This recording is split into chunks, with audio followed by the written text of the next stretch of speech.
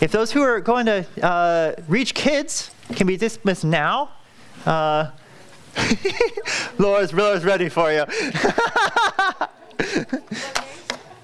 So ages 4 through 8 primarily. So, yeah. All right. So you're welcome to jump out. All right. If you want to join me in prayer, let's pray. Father, we praise you as the one who is great. We praise you as our Lord. We praise you as the one who is worthy of worship. And so, Father, I ask that this time would once again be a time of worship. They would praise and worship you, Father, because you are the great Savior of our souls. Father, as we look at your word, we ask that you would bless it, that by the Spirit, you would enlighten our minds and our hearts and our affections to focus on you and our worship of you.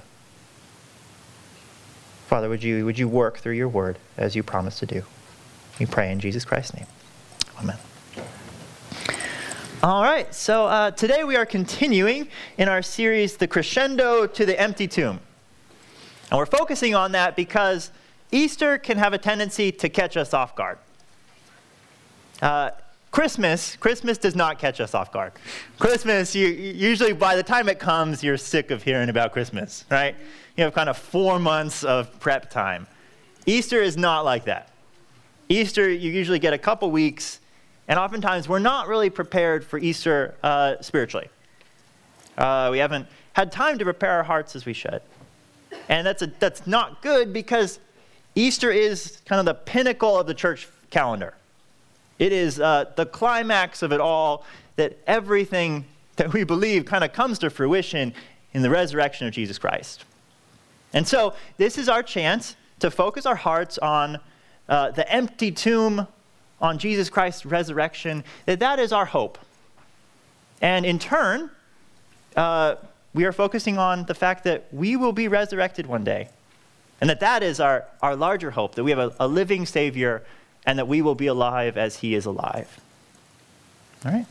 So to do that, we're looking at how Jesus' whole life is kind of marching towards his death and resurrection. So last week we talked about his first warning, or his first prediction of his death to his disciples. And we saw how with that prediction came the call to carry our crosses, to deny ourselves and carry our crosses, to bear them with Jesus. And every time we see Jesus talking about predictions of his death and resurrection, we see these really intense calls. Calls to die with Christ that we may be raised with him.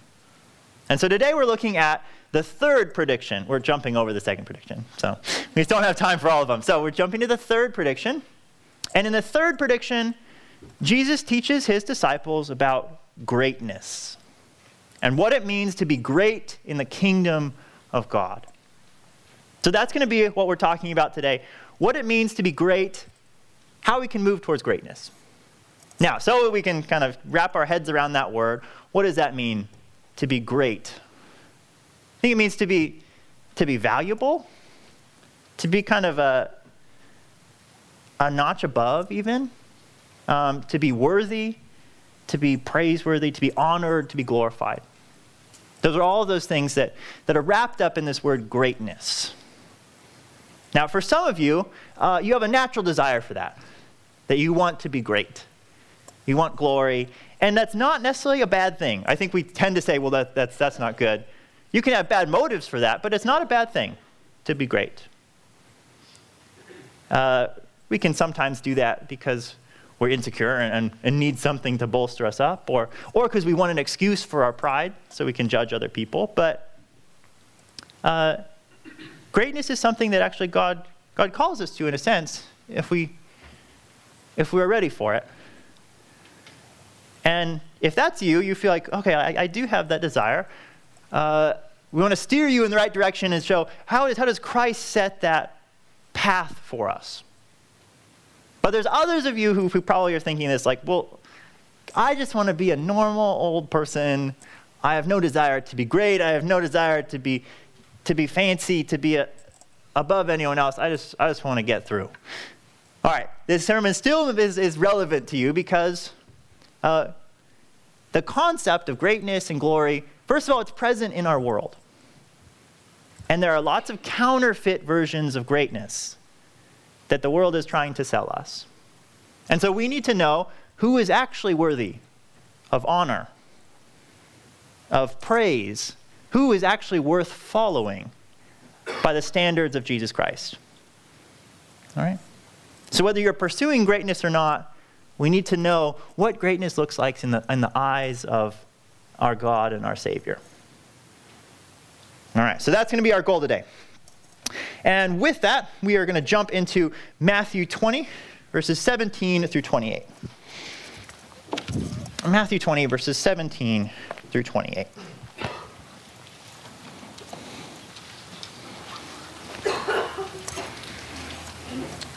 And read with me. As Jesus was going up to Jerusalem, he took the 12 disciples aside, and on the way he said to them, "See, we are going up to Jerusalem, and the Son of Man will be delivered over to the chief priests and scribes, and they will condemn him to death and deliver him over to the Gentiles to be mocked and flogged and crucified, and he will be raised on the third day." Then the mother of the sons of Zebedee came up to him with her sons, and kneeling before him, she asked him for something.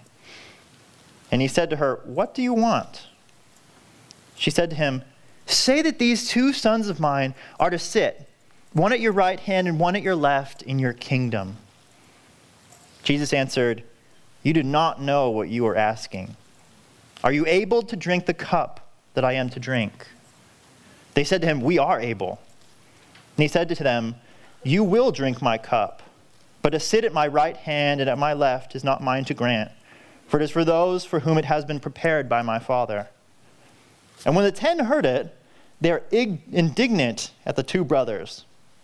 But Jesus called them to him and said, "You know that the rulers of the Gentiles lord it over them, and their great ones exercise authority over them. It shall not be so among you. But whoever would be great among you must be your servant. Whoever would be first among you must be your slave, even as the Son of Man came not to be served, but to serve and to give his life as a ransom for many." All right. So as we think about this concept of greatness, we're going to look at 3 different aspects. First of all, we're going to see that there is kind of a naivety to a desire for greatness, that we need to be careful of asking for it and what it entails. Secondly, we're going to see that Jesus presents a true test for greatness. And third, we're going to see what true greatness looks like in the kingdom of Jesus Christ. All right? So kind of the desire for it, the test for it, and the better kingdom. So let's jump right into this. The story starts with Jesus foretelling his third and final time that he will die in the crucifixion and be raised back to life. Okay, that's pretty expected. But here comes mom. Not Jesus' mom, but the mother of the sons of Zebedee. She comes to have a little discussion with Jesus. And who are the sons of Zebedee?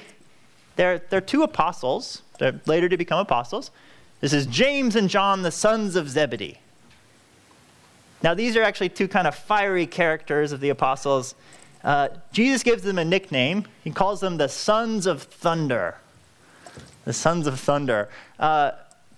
Mostly because they're kind of firebrands.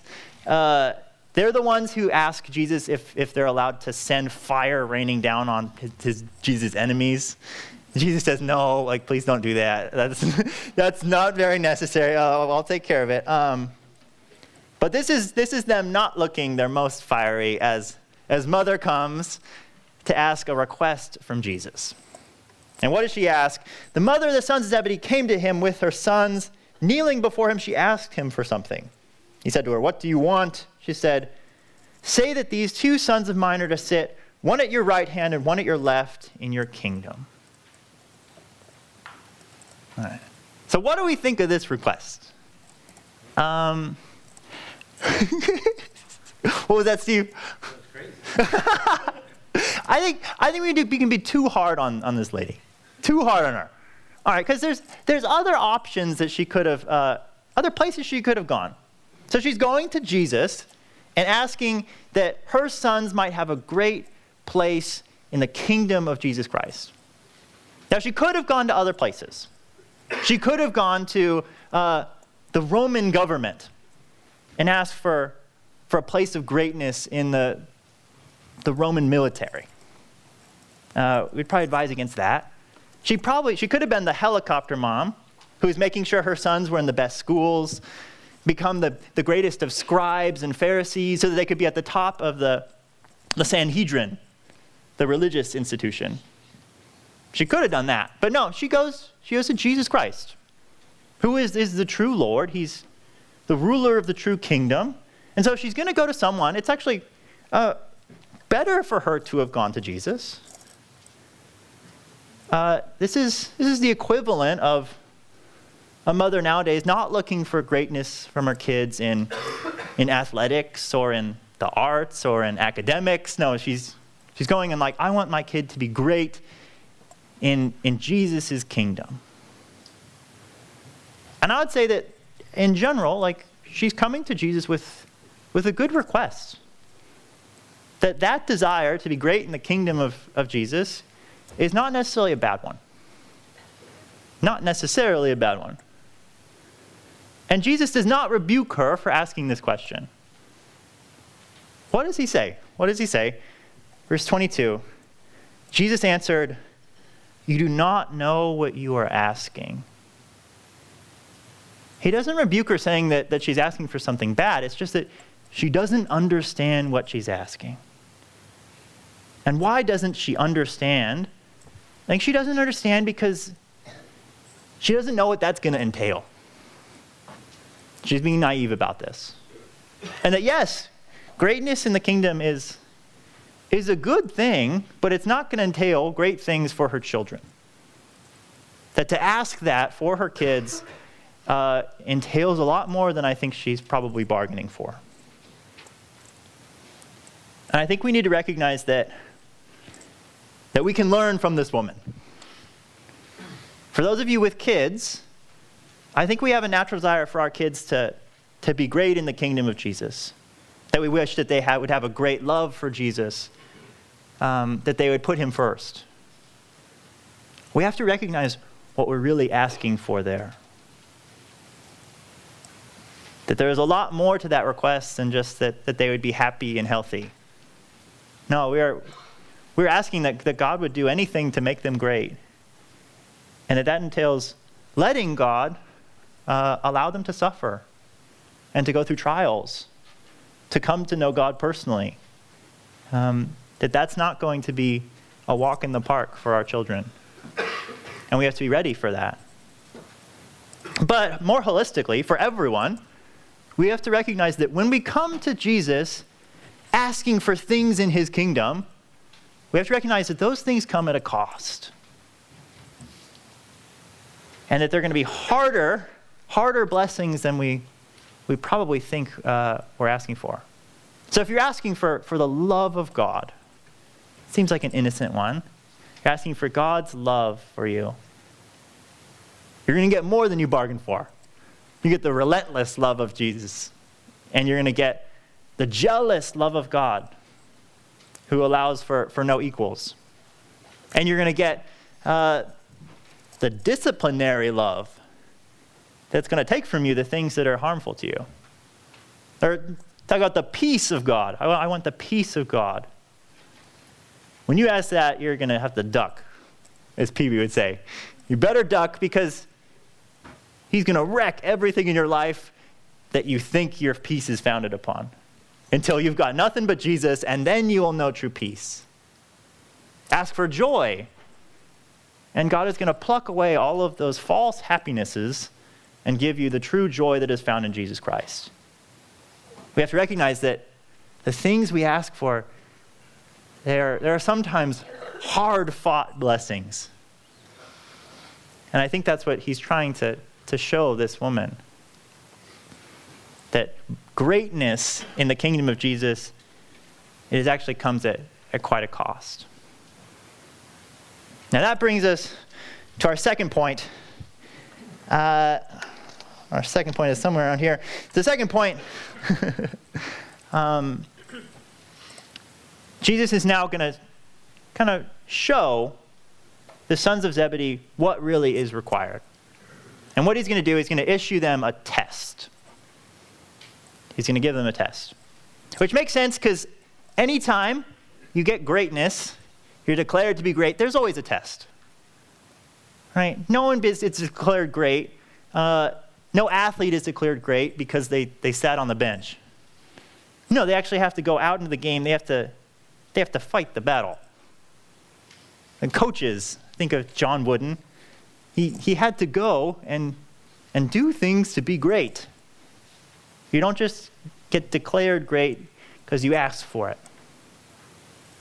And so Jesus imposes his version of a test for greatness. And what is his test? What verse is this? 22. Are you able to drink the cup that I am to drink?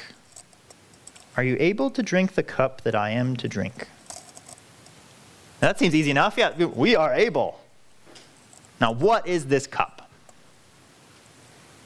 Now, maybe they think that this is the cup of blessing, that this is the king's cup, that they can be cupbearers and, oh, yeah, I can handle the king's wine. No problem there. We know better. That's not what this cup is. What is this cup? This is the cup of God's wrath. The cup of God's wrath. So God is storing up in every sin his judgment against sin. And every sin gets another drop in the cup of God's wrath. His judgment against those things. And Scripture tells us that cup is foaming over, that it is full, and that it destroys those who would drink it. That is the poison of God's wrath against sin. And the irony of it is that is Jesus' cup. When Jesus has no business having that cup. He's the only person in all of history who didn't contribute a drop to that cup, and yet it becomes his. Jesus' cup is a judgment that's for us. That's for other people. He's taking on other people's suffering, other people's judgment. That's what Jesus' cup is. And then we ask, okay, if that's Jesus' cup, he then said to them in verse 23, you will drink my cup. Now, what does that mean? What does it mean that these apostles will drink from the cup of Jesus? I think from the context we can see that the apostles will be given their own kind of vicarious cup to drink. That there are going to be other people that they are called to minister to. And they are going to be called to suffer for the sake of other people. And to die for the sake of other people.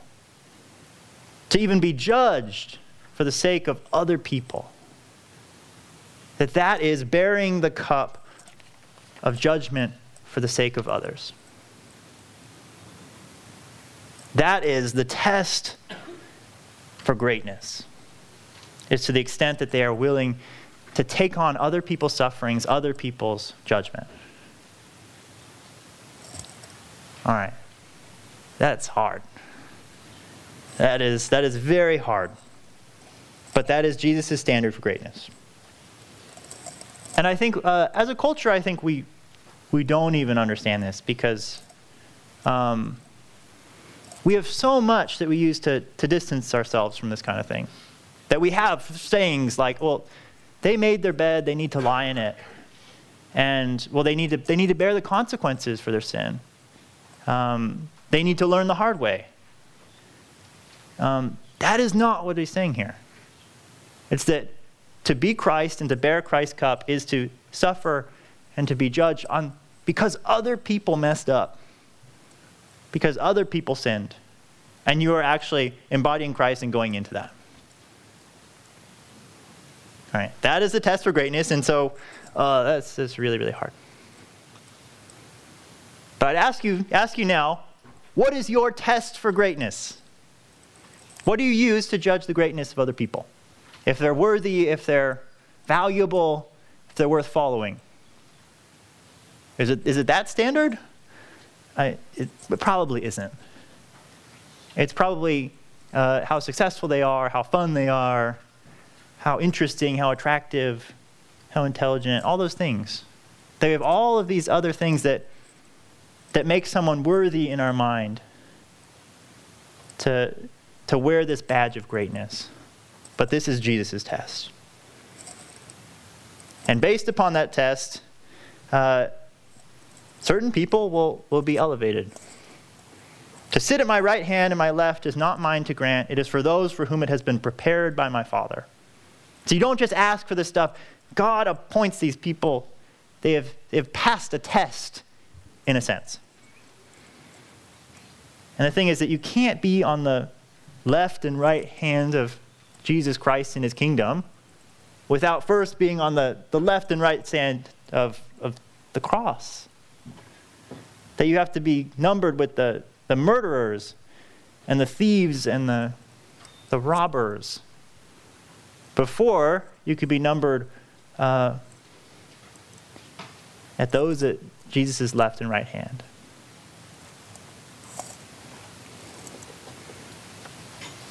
So then, with that in mind, are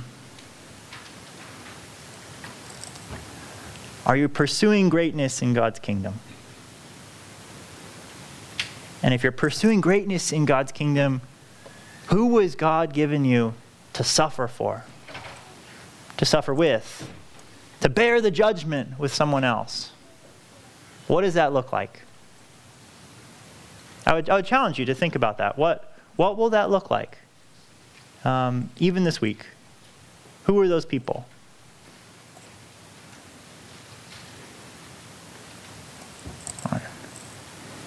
How are we going to do this, though? That is the bigger question. Because I think we have to recognize that this is death. This is the death of our honor and our glory and all the things that we love and hold dear. This is death. And so I want to zoom out and ask, why is this the case in the kingdom of God? Why is this the requirement for greatness? And I think the answer would be that it's because of the nature of God's kingdom. The nature of God's kingdom. And in turn, the nature of our King. And so his problem is that when he talks to the disciples, he sees that none of them are fit to lead yet. Because their hearts aren't aligned to the hearts of the kingdom. Look at verse 24. When the 10 heard it, they were indignant at the two brothers. Now, why are they indignant? You're not allowed to ask for that, because clearly we want it too. Everyone wants to be at Jesus' left and right hand side. And they're cheating.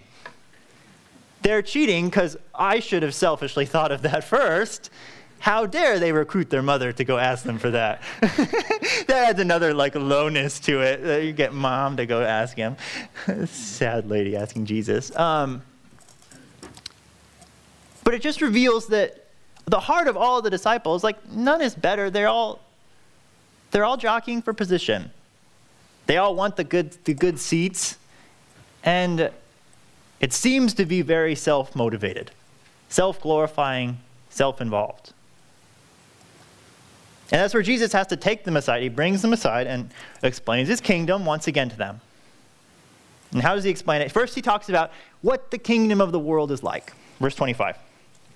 Jesus called them to him and said, "You know that the rulers of the Gentiles lord it over them, and their great ones exercise authority over them." So he tells them the nature of earthly greatness. And what do the rulers of this age do? They rule so that they can put on heirs, so that they can lord it over them. That they're using their authority so that they can be better than the people that they rule.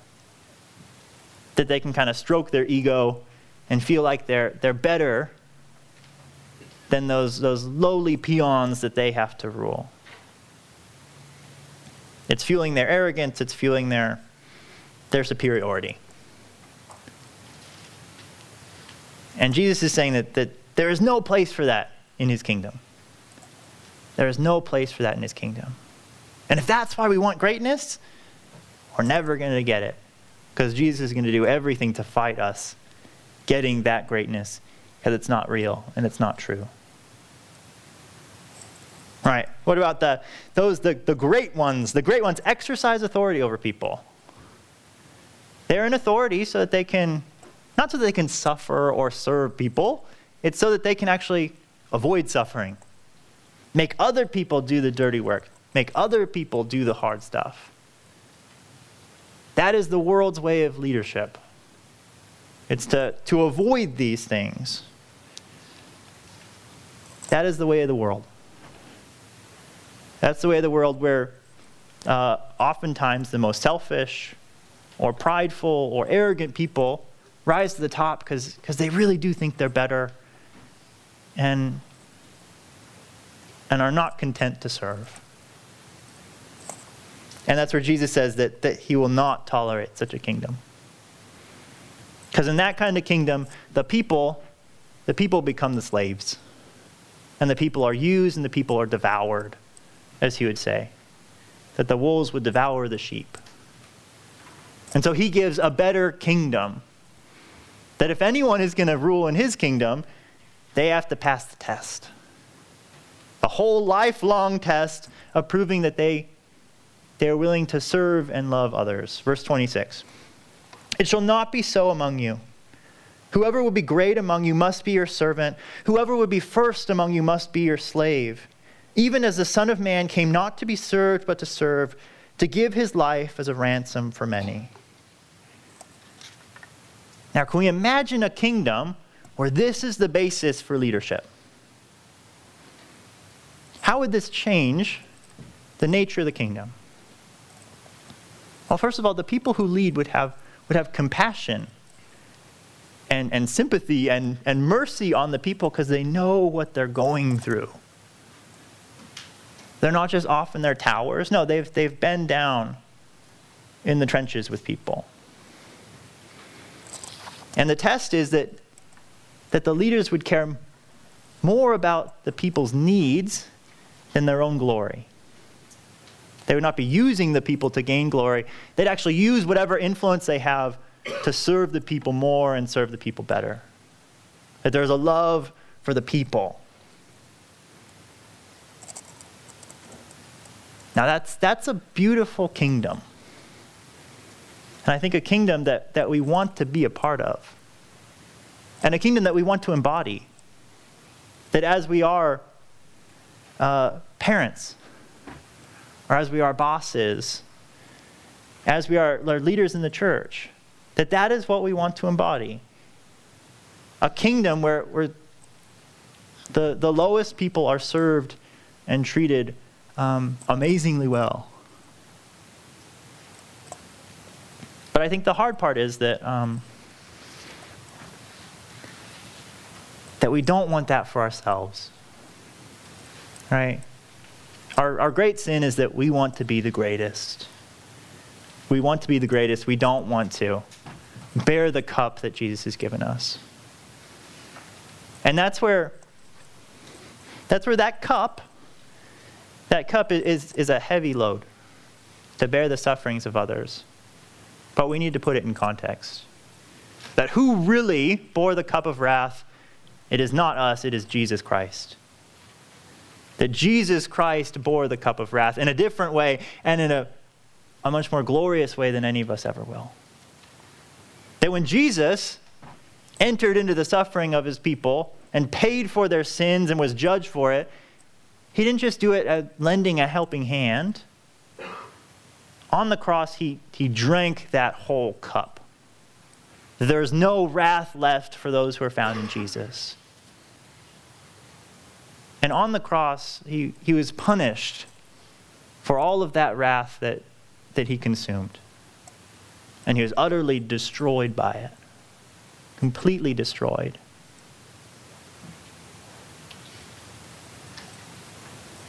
That is the death part. That Jesus already took that cup. In a different way than we will ever have to. He took our cup of wrath. But then we have the resurrection. And what is the resurrection? The resurrection is Jesus' coronation. That he is raised up in glory, that he becomes the king because he deserves it. He deserves to be a king in a different way than before he was crucified. That he was the only one who really passed the test for greatness. That he gave everything for his people. And therefore, he gets to be king in the kingdom because he will be a deserving king. He will be the king that actually loves his people and gives himself to the people, puts the people first. And that's where we struggle to obey God. We struggle to connect with this kingdom. And I think we've forgotten what a great king it is that we serve. That we only serve because he served us first. And he loved us first. He died for us first. And so when we talk about bearing that cup of other people's suffering and other people's judgment, we do that in context. That we primarily do not get the cup of judgment and wrath. We get the cup right here. This is our cup. And what is that cup? That cup is the blood of Jesus Christ. That we drink the blood of our King. And that by that blood, we have no need to drink the cup of wrath. That he delivered us. That he saved us. That he put us first. That he saved us out of our sin that causes us to be so self-focused and think all about our greatness. And he proved his greatness on the cross. That he is worth being the leader to follow, and the one to honor, and the one to glorify, the one to love. And so, as we drink this cup, may it give us perseverance. Perseverance to take that cup of suffering, knowing that this is our destination. That we will be resurrected. And in that resurrection, there will be no more cup of sorrow, no more cup of death, no more cup of judgment. It will be that cup of blessing. The blessing cup that is overflowing with joy, with blessing, with the glory of God. And so let's keep that in context. And let's receive our King with joy. That he is our great King. And when we are resurrected with him, we will be part of that great kingdom. And at that point, I think some of this battle for greatness will be washed away. And we will see the true greatness of Jesus Christ. And we'll be humbled, but we will know that we are part of a great and glorious kingdom. Let's pray.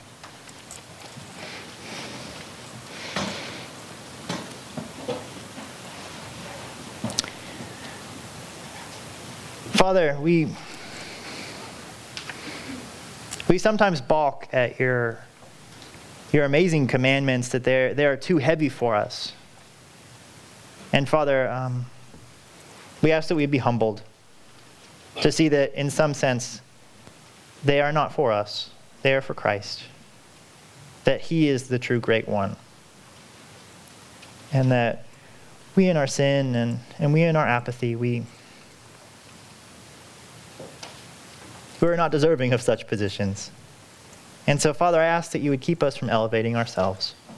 Father, would we worship you and through Christ as our King.